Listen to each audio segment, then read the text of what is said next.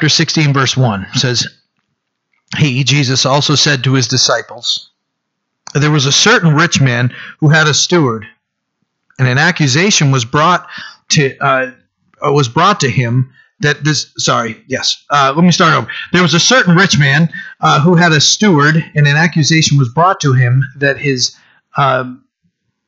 this man was wasting his goods. So he called him and said to him, What is this I hear about you? Give an account for your stewardship, for you can no longer be steward. So right there, I know I stumbled through that a little bit. I was reading it in the wrong person in my own mind here. So my apologies. But so what we're hearing of is a rich man that has hired somebody to be his property and money manager. That's what a steward was to be.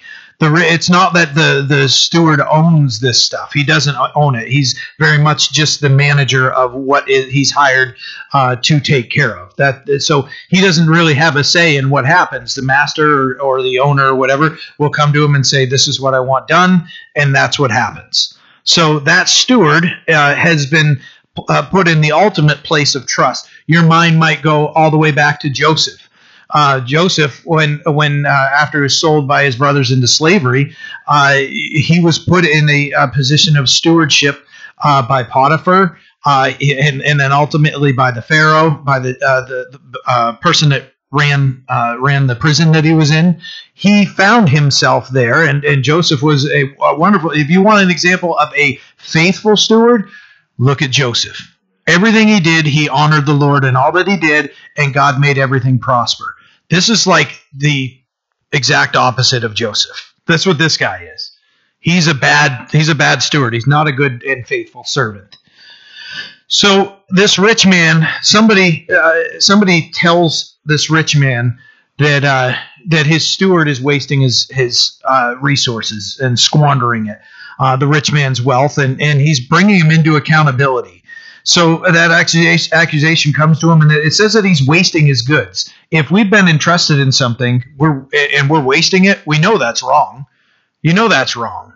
So this man knew, and what we'll see as we get through this, we don't see much of an argument from the guy. When we get there, he gets fired, and immediately he's figuring out, what am I going to do next? It wasn't like, we don't have any account that there was no, wait a minute, where did you hear that or anything? It was, yep, I'm guilty. Yeah, I'm caught. Red-handed, that's me. So he gets called in, and he's asked to give an account for his stewardship. And he says, for you can no longer be the steward. So he's wasting it. So someone told on him, and we don't know how exactly he's wasting it. My assumption as I'm reading it is that he's just maybe pocketing a little bit, maybe just, I don't really, it's not my money, right? You don't have to raise your hand, but I don't know how many times me, growing up, getting initially into the workforce, and then now that I'm 42, I've kind of been there for a little while now, and how many times have I heard, I don't care, it's not mine. I don't care, it's not mine. That's not a good steward, whatever we've been entrusted to. So, for us, all of us can be a steward, yes, of our own finances, and that's what we're going to talk about. But when we're hired by anybody, they're entrusting to us that we are going to be faithful stewards of whatever it is that they're placing in our hands to represent their business, their company, farm, whatever it may be. So it's important for us, as Christians, obviously, to be good stewards. So this guy is called to give an account, and share something from Spurgeon. He once noted that each of us will have to give an account for our stewardship regarding our time, our talents, our substance, and our influence. And I was blessed by that. That's quite a thing. If you meditate on that and you look at it, that can be a little bit scary. That can be a little bit scary. Our time, our talents, our substance, and our influence. That's quite a statement when you think about that. Now, if it scares us, hopefully it scares us in the right direction. To, Lord, you know what? I need to repent. I've not been faithful in this area. I need you to help me. And we come to him, and he's gracious and loving. He might move us. He might move us. Well, you were given this, and we're going to read about that. We might be moved from one thing to another. But it is important for us to be faithful stewards. So this guy gets fired from his position because of his actions and his mismanagement. So he's no longer qualified to continue in that position. That's where he's at. He was given an opportunity, and he willfully wasn't doing what he was hired to do. That was the problem. So now, from a ministry standpoint, that can be the same. If we become complacent, and remember, and you guys, if you're familiar with anytime I've ever filled in, the Lord has called us to ministry. Once we've walked with Him, and He's kind of established us, and we're standing as Christians, He's going to point us. He's going to use us. I mean, think of Casey and I were talking before here. Now, Paul, of course, is quite an example. But you think of Paul. I mean, his ministry. He was on the road to Damascus trying to capture Christians and throw them into prison and persecute them. And the Lord met him, blinded him, and said, "Hey, you're going to Straight Street, and you're going to go talk to Cornelius." And Cornelius had no idea what was happening. He's questioning what's going to happen. We don't know what it is, what our ministry is, what God's going to bring to us in our ministry sometimes. The important thing in our hearts is to be ready and to be obedient. The Lord, I can tell you now, and I've told you guys before, the first time Will ever asked me to stand up and lead worship was the church was kind of, and I think I've said this before, forgive me if I'm repeating it, but the front of the church was that way. We had some curtains over those doors there, and I'm trying to sing a song, and I'm like, right before Will is praying or something, and I had just come up, and I'm going, here we go. Here goes nothing, and the Lord, it must have just impressed on His heart to show me something from a pastor's conference we had just attended, and it was just a simple verse that really talking about the old path. Just follow the old path. You don't have to worry about anything. Just relax and follow the Lord. It's already blazed for you. Just follow the Lord on it. So important for us in our own ministries and in our own lives to understand that He does give us a ministry. Casey and I were talking about it today, about, where if somebody's here, they're in the nursery, they're on the sound booth, they're changing trash, they're greeting people here, they're praying with somebody. So many gifts. God gives us all special gifts. Important for us just to use them as good stewards of them. So verse 3 says, "Then the steward said within himself, 'What shall I do? For my master is taking the stewardship away from me. I cannot dig. I'm ashamed to beg.'" So we get a glimpse into this guy's mind. The assumption that I come up with, we don't know his age. The assumption that I come up with is he might be a little bit older, or he might have a physical disability. He says, "I cannot dig." And then it basically says, "And I won't beg." So he can't bring himself to a point. He's too ashamed to beg. So we get a little bit of a glimpse into him. But he's instantly starting to think of, well, what's next? What's the future? What's the next thing that's coming along? And he's already thinking ahead. Like I said, there wasn't an argument. The guy knew he was guilty, and he just knew, okay, I've been fired from this job. What am I going to do next? And he knows he has physical limitations, and he knows he's got, his pride won't let him get it to the point where he's just going to sit around and beg.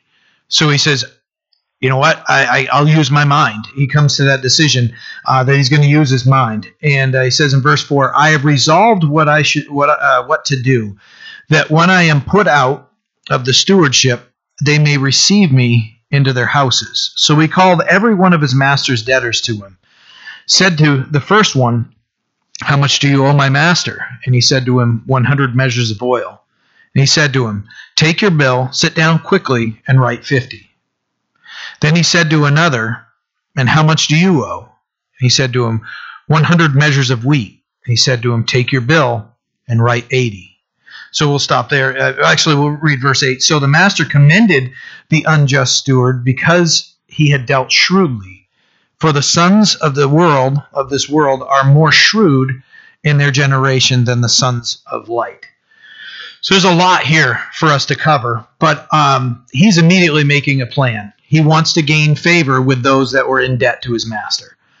So he starts thinking, well, how can I do that? I'll give him a discount.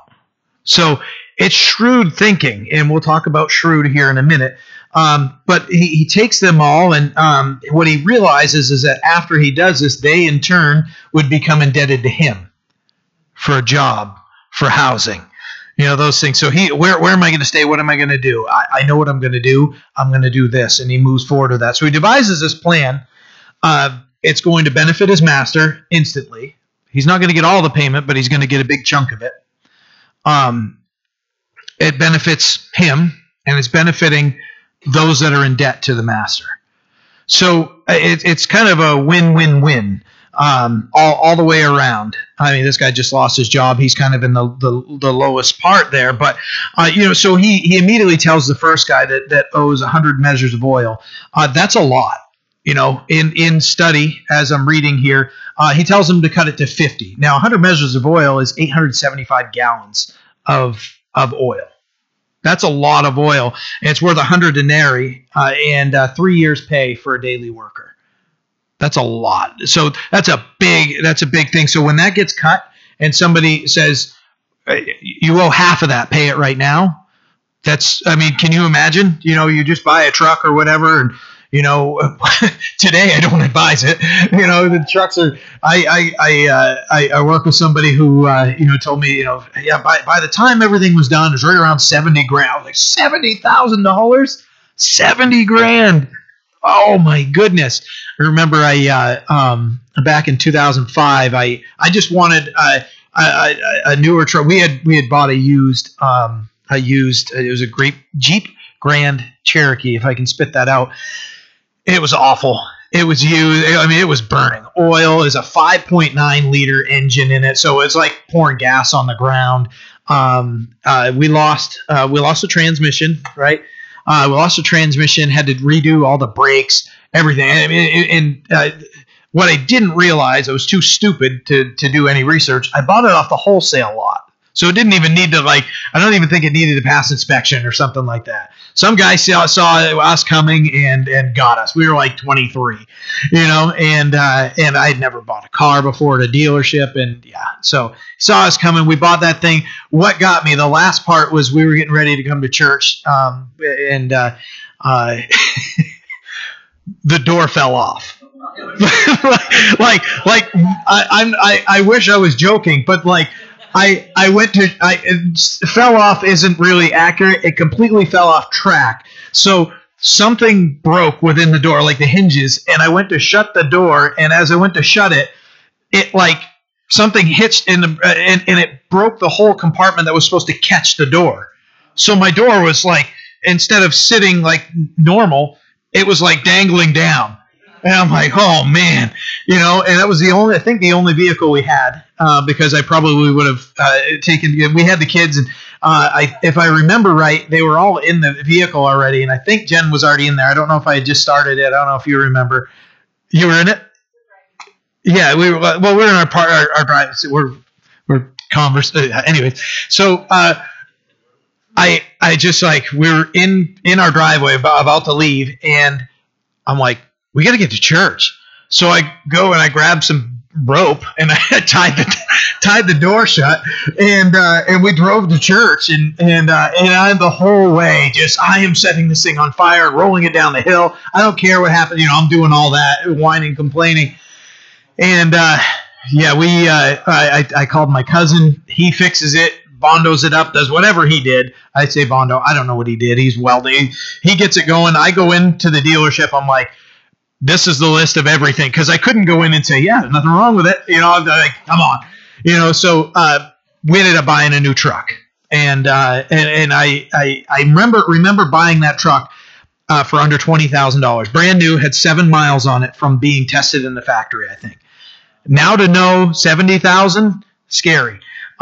So it's when you start looking at what things cost and everything, we definitely, and the gas prices and everything, being good stewards is only going to help us at this time. So I'm not, if you just bought a truck or a car, I'm not making fun of you or telling you did the wrong thing. Just be smart about it. It's crazy right now. So 3 years pay, and then we look at the 100 measures of wheat, and he says write it out for 80. Now that would be 100 cores. It's a Hebrew measurement, 10 to 12 bushels. So 2,500 to 3,000 denarii. So an amazing amount of money that's owed. And these guys are getting, hey, 50% off, 20% off, write it up right now. And they do. They write it, and the master gets this money.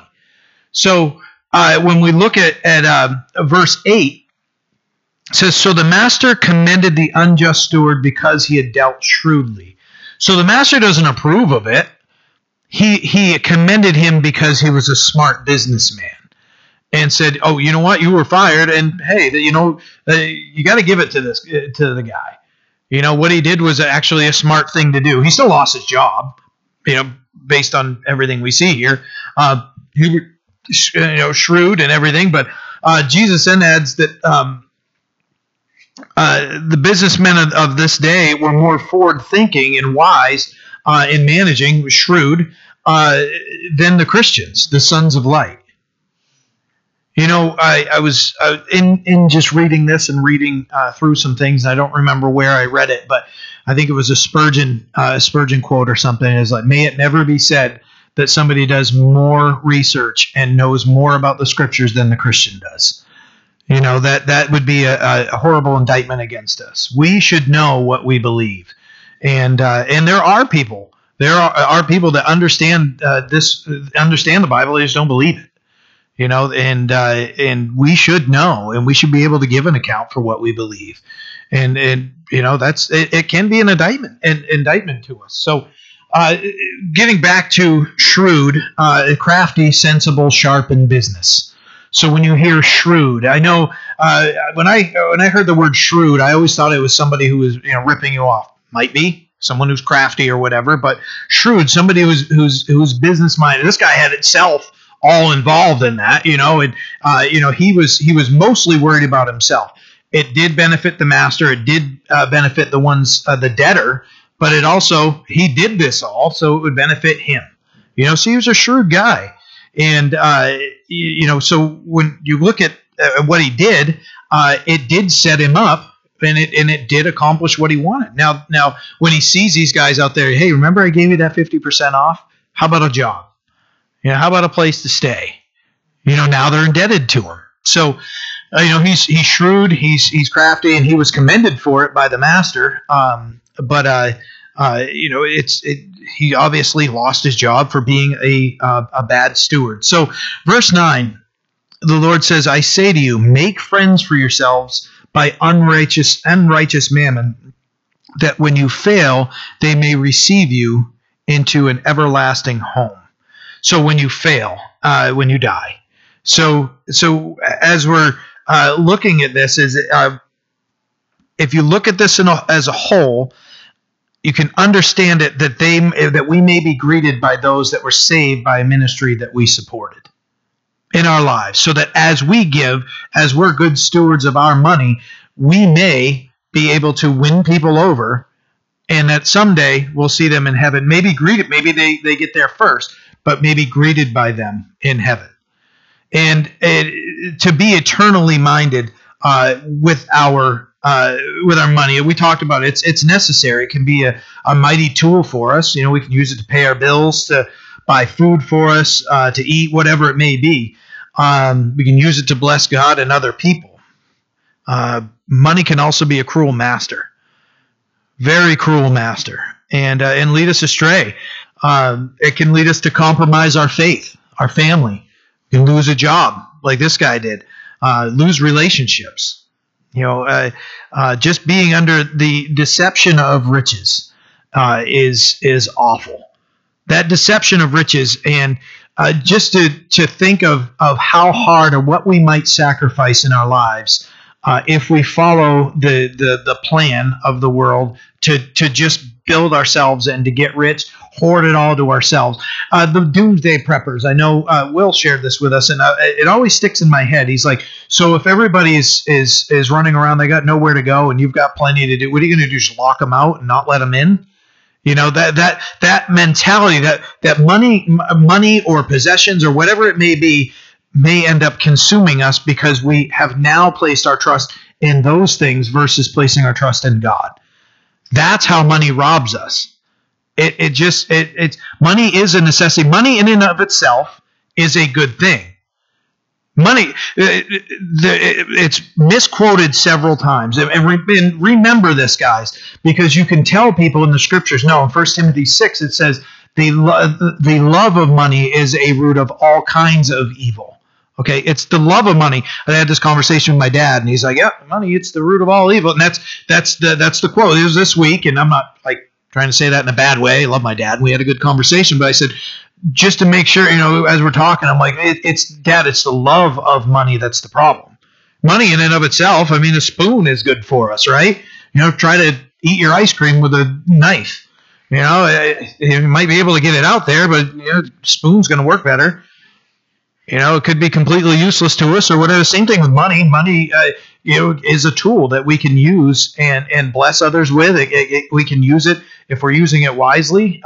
It can be a great blessing to us.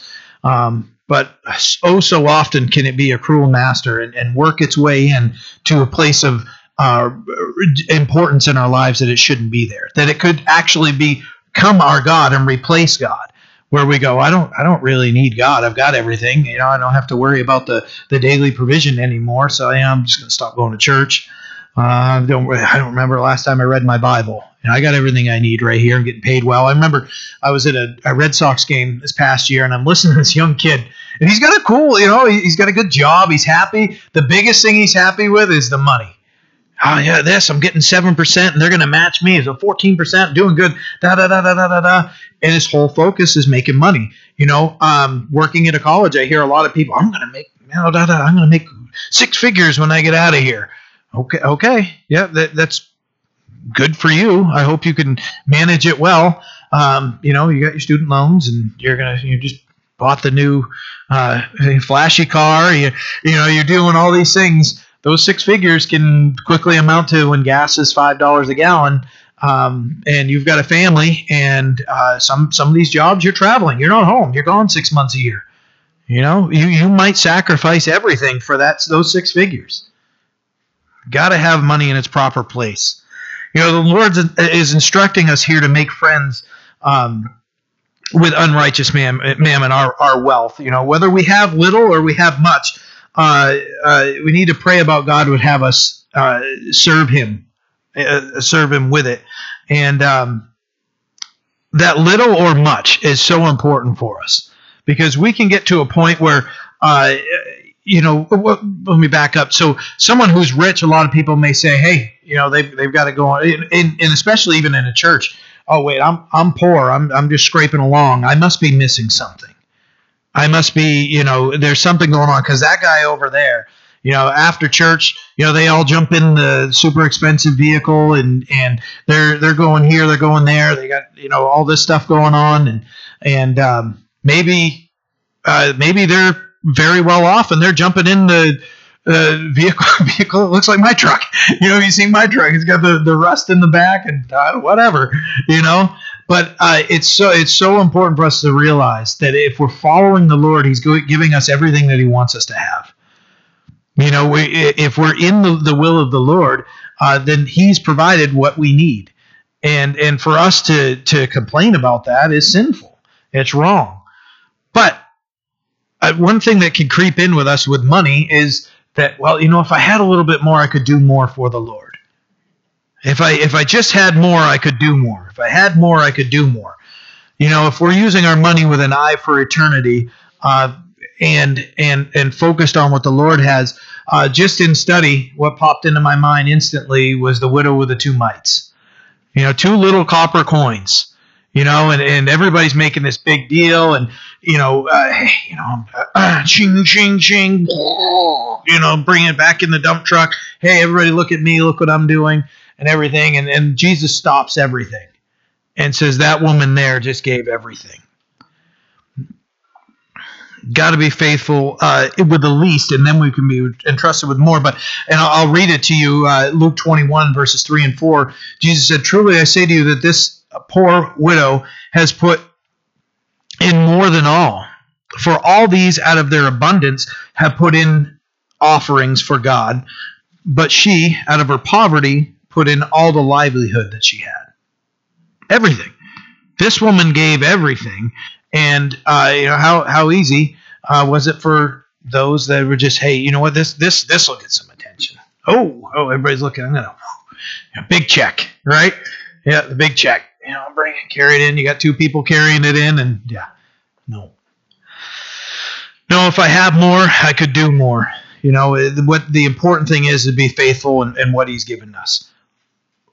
Brothers and sisters, like some of us, I don't know here, or there are in this church or other churches, people that are very well off, and God is blessing them, and He's using them as He wants to. It's not because they're well off doesn't mean they're going to hell. No, the Lord's blessing them and using them, just like He's blessing us and using us. The widow throwing in those 2 mites, I love that expression. Just think of how powerful that is. Anytime you ever have somebody say, oh yeah, churches, everybody just focused on money, money, money and everything, take them to this verse, take them to Luke 21 and show them, you know what God's heart is? This widow walked up with absolutely what we would laugh at. 2 mites, nothing. And God says she gave more than everybody else. That'll flip their mind right upside down. That'll take them for a ride right there. Not to embarrass them, but bring them and say, no, you don't understand God. You don't understand His heart. It's man, so many bad things happen in this world because of money. Think about it. Just the wickedness and the evil that people have done to other people. It's so wicked. It's so, just for money. And you think of what happens that people are sold. Like a person is sold for money just because somebody wants to be rich.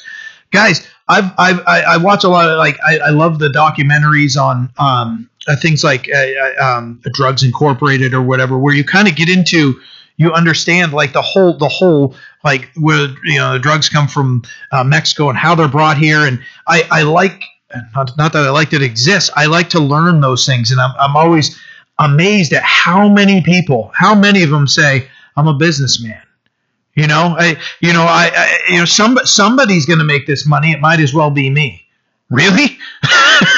When you're called to give an account, like we talked about, is that going to be your answer? That's not a good answer, man. You need to go read the Cliff Notes, because that's a bad answer. That's the wrong thing. That's a bad thing. No. With what the Lord has given us, we're called to be stewards and serve the Lord with what we have. Talk about tithes and offerings. Anybody here is going to be familiar with this. Micah 3:10 says, "Bring all the tithes into the storehouse, that there may be food in my house. And try me now in this, says the Lord of hosts, if I will not open the windows of heaven and pour out for you such blessing that there will not be room enough to receive it." Proverbs 3:9 says, "Honor the Lord with your possessions and with the firstfruits of your increase, so your barns may be filled with plenty, and your vats will overflow with new wine." The Lord just tells us, whatever we have, don't grip onto it. If we have the right mindset and we're looking at things biblically, everything belongs to the Lord anyways. And guys, please understand, I had a queue. I had everybody coming out with, we're going to take collection again, right? It's not going to happen. No, that's not. Please understand, that's not what I'm saying here. It's not it at all. God tells us that as we're blessing Him and being obedient to Him, He's going to bless us, and that's it. I'm just going to let the scripture speak there and be quiet. So, verse 11. Did I skip verse 10? Okay, verse 10. "He who is faithful in what is least is faithful also in much, and he who is unjust in what is least is unjust in much. Therefore, if you have not been faithful in the unrighteous mammon, who will commit to you to your trust the true riches?" So I already went through my notes for verse 10. So I thought we had read that all, but where we talked about being faithful in much, and if we're being unjust, then we're going to be unjust in much, in little. So it's important of the importance of whatever the Lord has given us. So if we're wondering in our lives, we can be deceived by our own hearts and go, you know what? I'm serving the Lord. I'm doing everything I can. How come the increase isn't coming? Maybe God is just saying, you know what? My grace is sufficient for you. Just keep plugging along. Just because the gates aren't flowing and everything at this point, spiritually they might be, but physically you're going, God might have us right along because we need to learn the lesson of continual reliance on Him.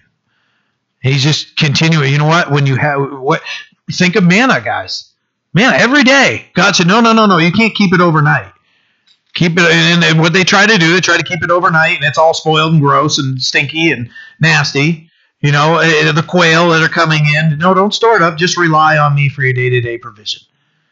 What God has given to us, be faithful, be good stewards of it, and God is going to minister to and through us as He desires. It might be more, it might be the same. Who knows? In verse 11, where he's talking about the true riches, that's the goal, that's the focus of the Christian. The true riches, heavenly riches is what he's talking about. The earthly riches, they're going to end when we do, right? You guys have heard this before. The first time I heard it was Denzel Washington at a graduation. He's like, "You've never seen, the U-Haul, getting pulled behind the hearse." And he's saying this to people that are graduating college. I loved it. He's just speaking truth to them. I know that he's a professing Christian. I don't know his. Let's not go off on a Denzel Washington. By the way, his name is Denzel. By the way, so it's really not Denzel, but he was just speaking that at a graduation. So the earthly riches, we can't take them with us. They might end before we do. Our lives end. But it's what we want is the spiritual riches from God. That's what we want. And as we prove faithful, God entrusts to us true riches for Him and from Him. They come from Him and they're to be used for Him. Our earthly obedience is to give as He leads us, and it will result in blessings in our own lives and in the one to come. As we see here, that they may actually, our faithfulness, if we're faithful stewards and we're giving as the Lord leads us to, may result in somebody hearing the gospel as a result of a ministry that we're supporting. Or who knows, you might be at a grocery store and God speaks to you and says, "Hey, that $150 you have there, I want you to go pay for that person's groceries." And you pay for their groceries and say, "Hey, do you know who Jesus is?" I'm going to be honest right now. I don't believe that I have the open gift of just openly evangelizing. Oliver does, and I don't mean to embarrass you, man, but Oliver, that's a comfort zone for him. He loves to walk right up to people, and I wish I was that comfortable. I wish I was, but it's sorry to embarrass you, man, if I did, but it's the ability to just walk up and be like, "Hey, I got to tell you, God loves you." Sometimes, but if God is calling us to do it, drag yourself right up and do it, because you never know how much He's going to bless us. The true riches, God is going to bless us with true riches from Him and for Him. That unrighteous mammon, the stuff that we have here, just use it for His kingdom and follow Him. And don't be foolish with our money. Don't be wasting it and everything. Hey, I don't know if I should pay my mortgage or if we should go on a vacation right now. When we get back, I'm sure there'll be a check in the mail. Okay, there's no check in the mail. Had a good vacation, and kids, pack your stuff. We got an eviction notice. It's foolish, right? We're supposed to be. So, when we get to heaven, I loved it when pastor I listened to, he said, we're not going to get there. He used Pirates of the Caribbean. It's not like you're going to be this treasure chest there that when you get there, we're not going to care for treasures up there. We're not going to be like, hey, I was looking for my wagon full of gold. No, the treasures are when we get there is, wow, God used me to minister to that person and I get to be in the presence of the Lord forever. That's the treasure. That's what we're looking for. I was talking to Steve before church, and he's like, man, he goes, he probably hear me. Hopefully he doesn't come in and crash through. I'm not going to really embarrass him. He goes, man, I'm a simple guy. And I'm like, you and me both, right? And he says, I just want to hear well done. And I'm like, absolutely. That's like the goal. Like if I get in, I'm a street sweeper, good enough. That's fine with me. That's just the basic is, I just want to be in the presence of the Lord. I just want to be there. That should be our focus there. But we're not going to have piles of stuff that shouldn't be our focus. The focus should be to see people that have, if we're looking at things through an eternal focus, people that have accepted the gospel and now they're saved because God used still the filthy stinking us to save them and what we have to offer. Oh man, that's where it's at right there. And I realize, like I said, so many people have misused and everything, but we need to just pray and research. Speaking of tithing, I remember when we were over in Italy, some friends of ours were wondering, well, what is this tithing thing and everything? And they were just she was new to following the Lord. Her husband, I think, was deployed at the time. So Jen had met her at work and everything. So we'd meet at church, and she went up and asked the pastor about, what is tithing? And, where do I give? What is it? And he explained to her, you give 10% of your income to your local church, and okay. It was that under. So I recognize every face in here.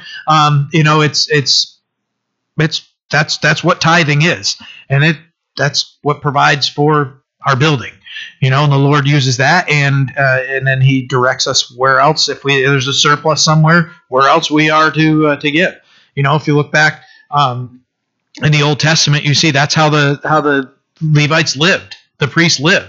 They got tithes of, it wasn't necessarily just monetary. It could be wheat. It could be whatever it was. They brought it in, and that was their sustenance. That's what took care of them. So, just wanted to add that. So, for leaders in the church, this is something for any of us that have ever served or do serve. It is our responsibility to be tithing.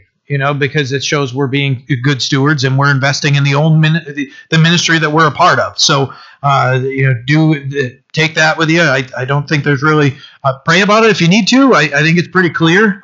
There are churches. I listened to Damian Kyle on this, and he said they use that as a church that the leadership, anybody serving in leadership, they use that verse to tell them, well, if you're serving here, you need to be investing in this ministry. It's not, and it's not to build a kingdom for themselves. It's not whatsoever. Anybody who's willing to do that is, they don't want to go down that road. The end of it is destruction, death, maybe even hell. No thanks. No thanks. Not stealing.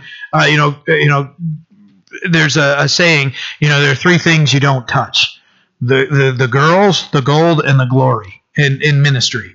I heard a pastor say that. Don't mess with those things, men that are serving. Girls, gold, and glory. Those things that you're entrusted over, don't mess with any of them. You're going to find out you're in pretty good shape if you're not getting into any of those things. Don't mess with those things.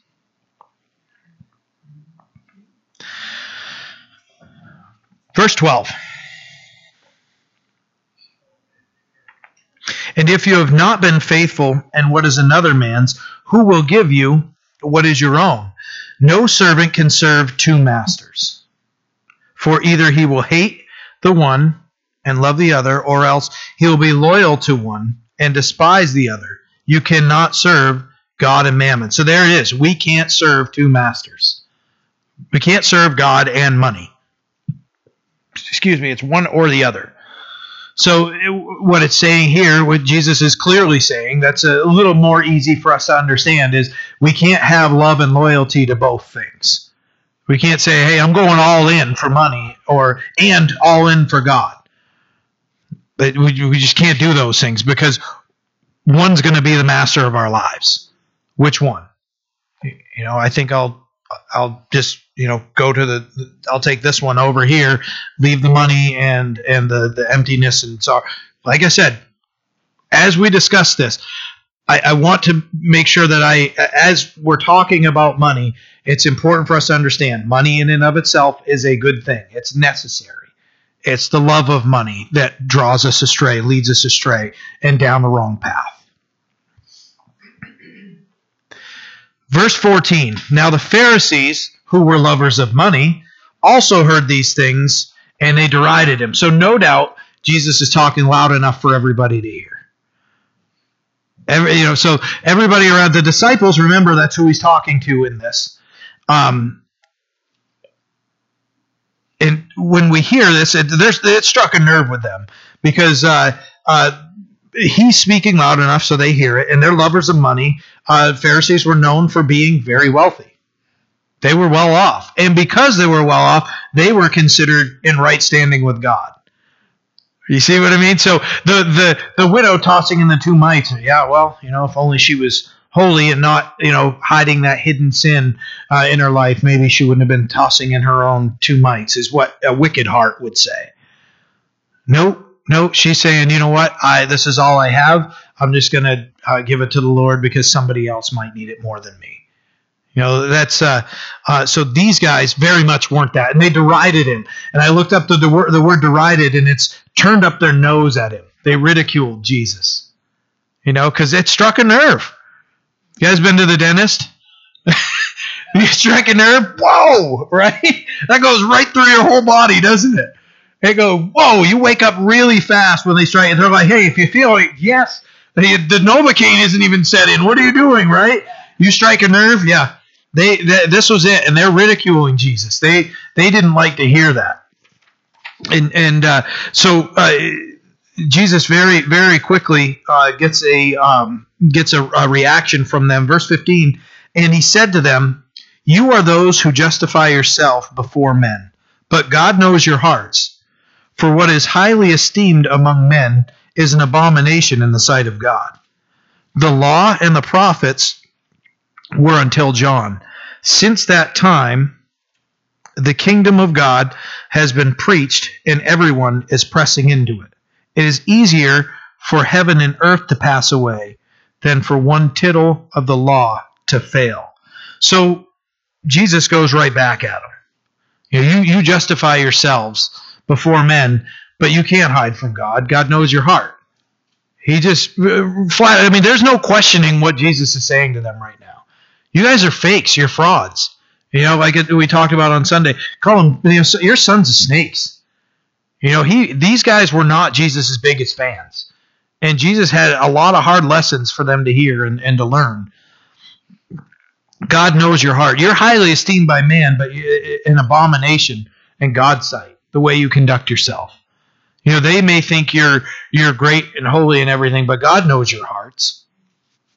And he goes on to say to them, you're clinging to the law, and it was, the law and the prophets until John, and now the gospel of Jesus Christ is being preached. And he's saying, many are hearing it, and they want in. They're pressing in. And he's going to explain, there's nothing you can do to stop it. Heaven and earth might pass away, but you're not going to be able to stop God. You can't. There's nothing they can do to stop it. Those things, may pass away, but the word of the Lord doesn't stop. God honors His word above His name. We can see that in the Scripture. It's not going to stop. So the Lord has a rude awakening for them, and goes on to explain to them, hey, you guys are a bunch of fakes and frauds, and God sees right through you. And, you guys are clinging to the old thing, and you're rejecting the gospel, which everybody's is coming to, and there's nothing you can do about it. If you think later on in the book of Acts, religious leaders are trying to figure everything out. One of them has to say, hey, if this is from God, we can't fight it. Which was true. God used that man to speak to them. And the Lord's saying, nothing's going to pass away. You can't change the word of God. So verse 18, it seems like, as we're reading all these things, it may seem like like there's a big shift here, but what he's doing is he's addressing the conduct of the Pharisees. And he says, verse 18 says, whoever divorces his wife and marries another commits adultery. And whoever marries her who is divorced from her husband commits adultery.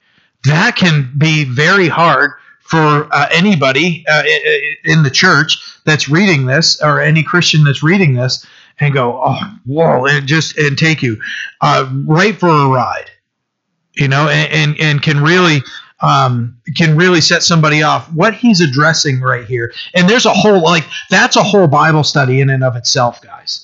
So, in the interest of time, I'm going to dig into a little bit of it, and we're going to talk about it. We're not going to dive, completely into it, though. But what we need to understand is Jesus is bringing this up to them at this time for a reason. So it's not like he's just like babbling things and blah, blah, blah. No, Jesus Christ is speaking very clearly to them, and they know, they're learning from it right here. They're hearing it.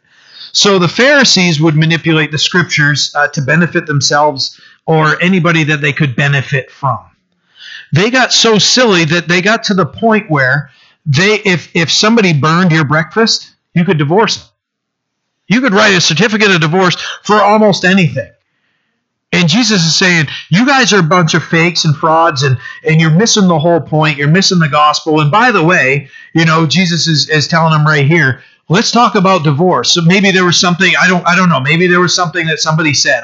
We don't know the context, and sometimes we won't know it. And I'll encourage you, sometimes, and when we get into the next part, if we have time, sometimes where the Bible's silent, we just remain silent. Where there isn't a comment, don't try to make up a commentary, especially if you've read it, you prayed over it, and you look at it. And I encourage you. That's what I do when I'm studying, and that's what as I took a few classes through Moody Bible years ago, and that's what, as I was learning and as I was reading the book on Bible study, they just said, read through it, and I got heartburn like crazy. I'm okay, guys. I'll be all right. But I forgot where I was. Oh, so as you're going through, read the scripture, pray about it, do your own research. Look in your margins. Are there cross references? Those types of things let the Word explain it, because yes, commentaries are great. Listening to teachers are great. That should be the set. But we need to pray. We need to ask God to help us, because it's going to help us know the Word more and to understand it better and hear from the Holy Spirit. I'm not saying if you don't hear the answer that it's wrong of us to, guys, I do it all the time. I can't have Will call me and say, hey, you're gonna teach or whatever. I can't be studying and so that I'm ready for when Will go and pull this out. I can't just go, I'm in Luke 15. Great, I'm gonna grab my commentary and just read that instead of reading that. We need to understand the Word, and we need to understand the context. And then when we need to know more, go to it. I have no idea why I was even getting into the commentaries. I'll go back to it. I'm sorry. I get too excited. And it was talking about divorce, and I still don't know. So Jesus is calling them out, and he wants to set the record straight. And the marriage, a holy institution established by God. You can go all the way back to the beginning chapters of Genesis and understand, what God established there. Man is making a complete mess of it and mixing it all up. Who knows what people are going to be able to marry? Animals. We laugh at it, but I'm sure, it's probably already happened. I don't know. It's airplanes. Yes, I've heard of just the dumbest things, guys. Marriage is, I'm just going to put it right here. One man, one woman. According to the scriptures, one man, one woman. It's a vow to remain married and honor our vows, especially Christians. Christians, we should be. Know this, that if we have a struggling marriage or a broken marriage, it's nothing that the Lord can't restore. Whether that ministers to us or we take it and minister to anybody, God put it on my heart to share with us tonight. Okay? Next, God put it on my heart. God can restore those who have married someone who was divorced or in some way, when you look through here, broke. And like I said, this is a whole Bible study in and of itself. What Jesus is dealing with here is these guys have it all wrong. They're making a joke and a mockery of marriage, much like today's society. You can get married, you can get divorced, married, divorced, married, divorced. Especially Christians need to adhere to the biblical definition of what marriage is. Okay? If there's something that's happened in the past and God has restored you and God has brought two people together and you can clearly see that, amen. I'm not challenging anybody's marriage. Don't go get divorced if God has put you together and now you're going, oh. What I'm saying is just go to the Lord and be in prayer. The scriptures are here. Jesus is dealing with the Pharisees making marriage whatever they want to make it and disobeying the scriptures. That's why it's right here. He's not just like tossing things out. And by the way, and as I flip this table over, I'm going to tell you this too. He's very much and very calculated in what he's saying. So this isn't anything that's just coming up. So you guys, we don't have time. We've got a whole all the way 19 through 31, and I've got like 3 or 4 more pages of notes. So we'll look into the rich man and Lazarus, something that we're all very familiar with. Or maybe, I shouldn't say we all are, maybe very familiar with, and hopefully it's a blessing to you. I know it's the Word of God. How could it not be? But our study together is the blessing. Hopefully that is the blessing. With only 5 minutes left, I feel that I talk too much. Was my idea. Hopefully I didn't babble. Hopefully this made sense. What's important for us, and I'm going to go back because I did have a couple things I want to share. I'm dealing with right now. Just push through it in 5 minutes, and that's what I'm going through in my mind. Just if you're wondering what's going on in my head right now as I'm fumbling through these pages. I don't want to miss anything, but I got my pages all mixed up here. So I just want to share a couple things with you so that we can take them home. If we got to go over them again later, we will. But I wanted to share with you, I used Warren Wiersbe's commentary. Somebody gave me that over 20 years ago or so when we lived in Washington. I was so blessed by it. It's this little chapter by chapter commentary through the Bible. It's like this thick. Was it? Maybe it was the one that we were talking. I don't know if it. No, it was a different one that Oliver and I were looking for in Philadelphia. Sorry, man. But this is like it's like this thick. There's this little. I have it in my backpack. You don't care about that. Warren Wiersbe. He said he explains 4 things about money from this chapter, and maybe I'll go back over it next time we do. So 1, we can waste it. However, the scripture tells us, moreover, is required of stewards that one be found faithful. 1 Corinthians 4, verse 2. So we should use wealth for our master's good and not for our own pleasure. Instructions for the rich come from 1 Timothy chapter 6, verse 17. It says, command those who are rich, Paul writing to Timothy, command those who are rich in this present age not to be haughty, not to trust in uncertain riches, but in the living God, who gives us richly all things to enjoy. Let them do good, that they may be rich in good works, ready to give, willing to share, storing up for themselves a good foundation for the time to come, that they may lay hold on eternal life. Okay? So the proper use for it. Shouldn't waste it. For anybody who has been blessed like crazy. By the way, Americans, if we have spare change, we're in like the top 93 percentile of being rich in the world. So just take that into consideration as we're reading this.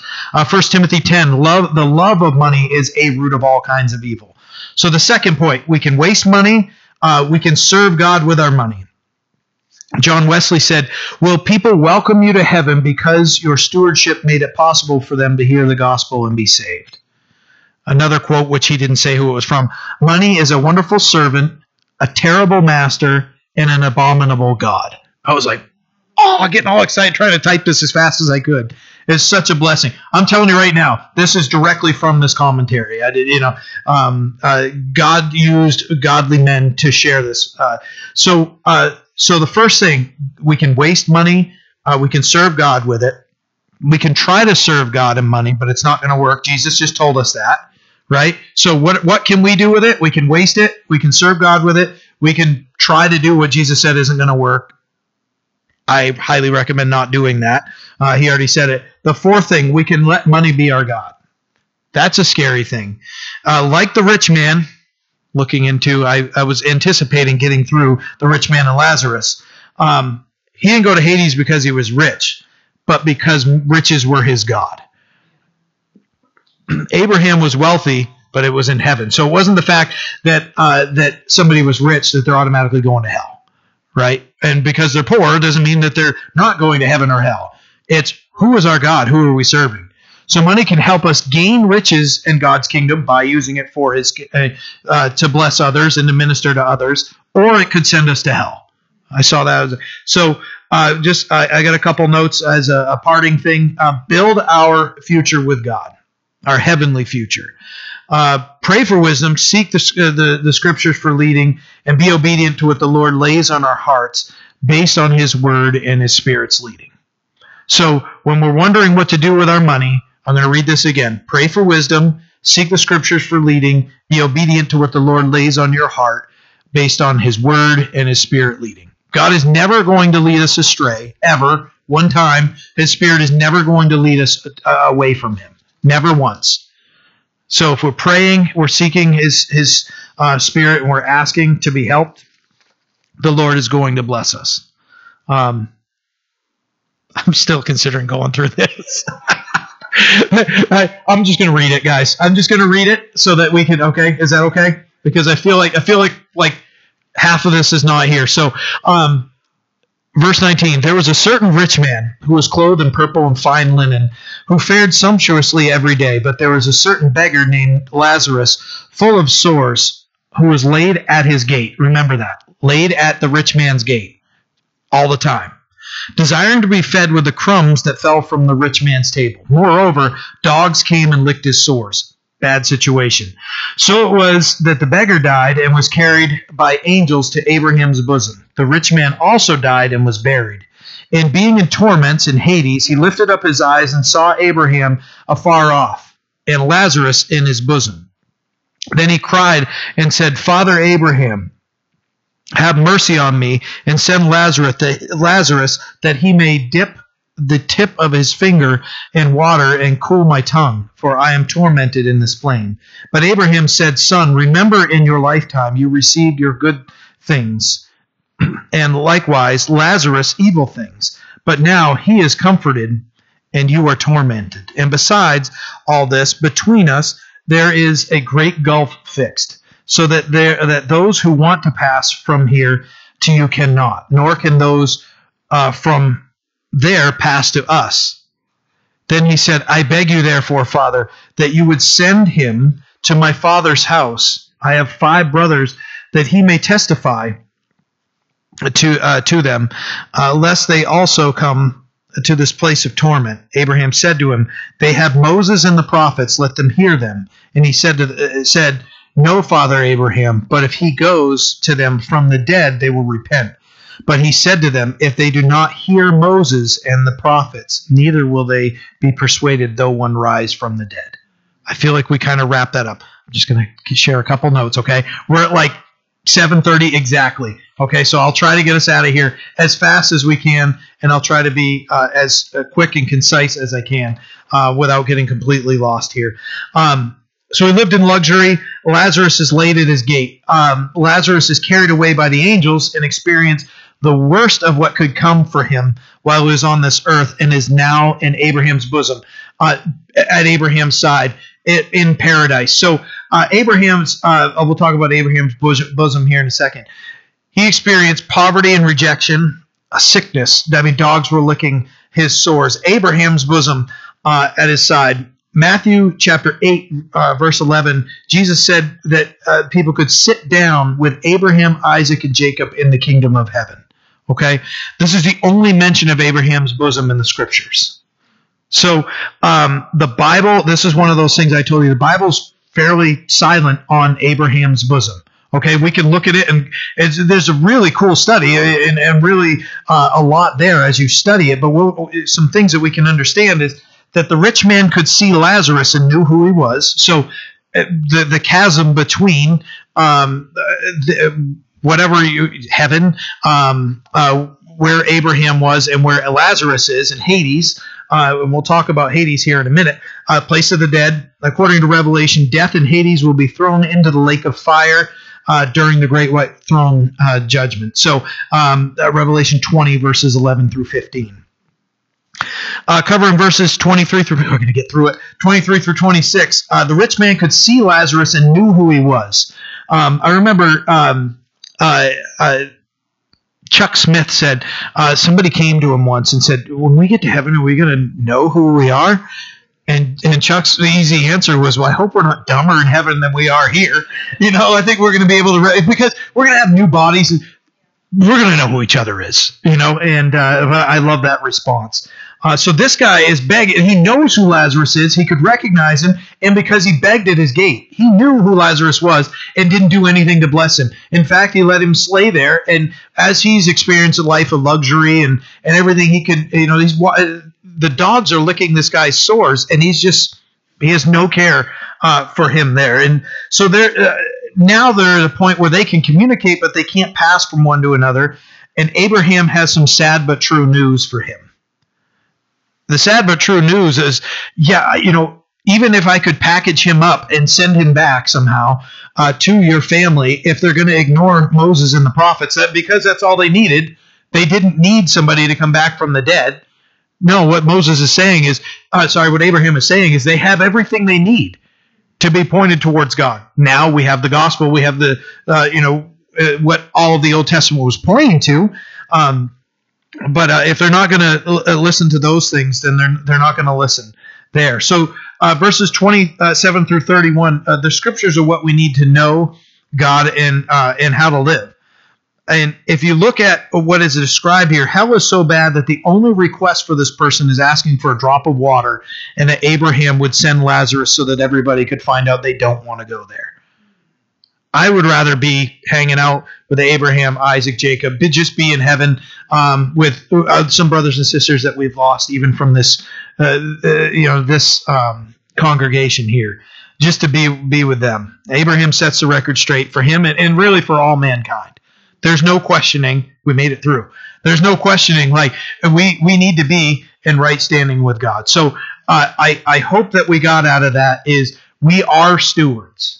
Whether we're at work, we're stewards at home, we're stewards here at church. We need to be faithful stewards. And the Lord is going to bless us. The blessings might be spiritual, they might be physical. Whatever they are, just be focused on being responsible and being good stewards for what God has entrusted us with. Amen? Amen. Let's pray. Father, we're so blessed by your word. This is there's a lot here for us, and we pray, God, that you would continue to speak to us through it. And I just hope that everybody was able to pick up what was being said. I trust that your Spirit spoke to them, and ask you, God, to help us to carry this, and that we would understand, have a greater understanding of our walk with you, and how to live, and to bless you, and help us to be good stewards, Father. In Jesus' name we pray. Amen.